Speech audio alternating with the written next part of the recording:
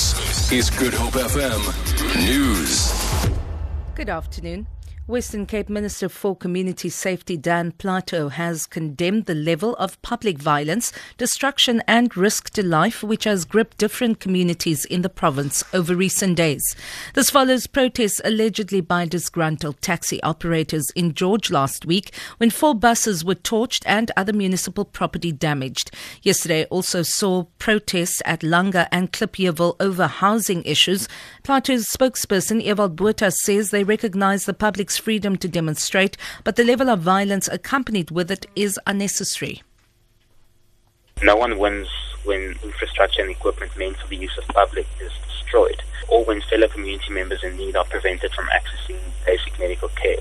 And Minister Plato calls on the public to desist from violence and destruction, rather to engage directly with the various spheres of government and departments involved in order to address their concerns. Mr. Plato further calls on the public to be vigilant and dismiss false information being deliberately spread to aggravate and mobilize people unnecessarily. A group of about 200 people are marching to Parliament calling for the urgent implementation of the Khayelitsha Commission of Inquiry's recommendations. The report was released a year ago. Western Cape Premier Helen Zille established the commission in August 2012 to look into complaints of police inefficiency to combat crime in the area. A memorandum is expected to be handed over to the National Police Ministry. Lyndon Khan reports. Chumile Sali, head of the safety program at the Social Justice Coalition, one of the organizations leading the march, says a full year after the report was released, its recommendations are yet to be implemented. Sali has called on the Minister of Police, Nathi Nhleko, to acknowledge the report.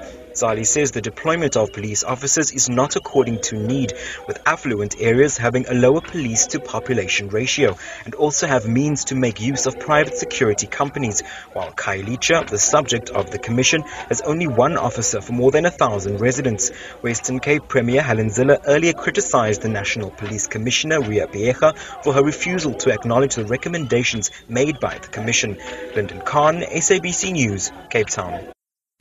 The Langeberg municipality in the Cape Winelands has applied for an order to evict people illegally occupying a piece of land in Robertson.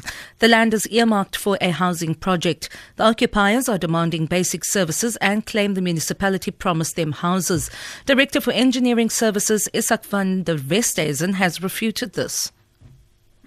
If those people are not removed from that piece of land, the Department of Human Settlements will probably not approve the funding for the installation of the basic services because that land is now being occupied and we cannot go in there with the necessary construction for the installation of the services. And that's why the Langeberg municipality is obtaining an eviction order to get the people off that piece of land. The new municipal court judge in Ferguson, Missouri in the U.S. has halted court practices that was seen as a major factor in the riots that followed the shooting of an unarmed black teenager by a white policeman. The BBC's Mark Sanders reports.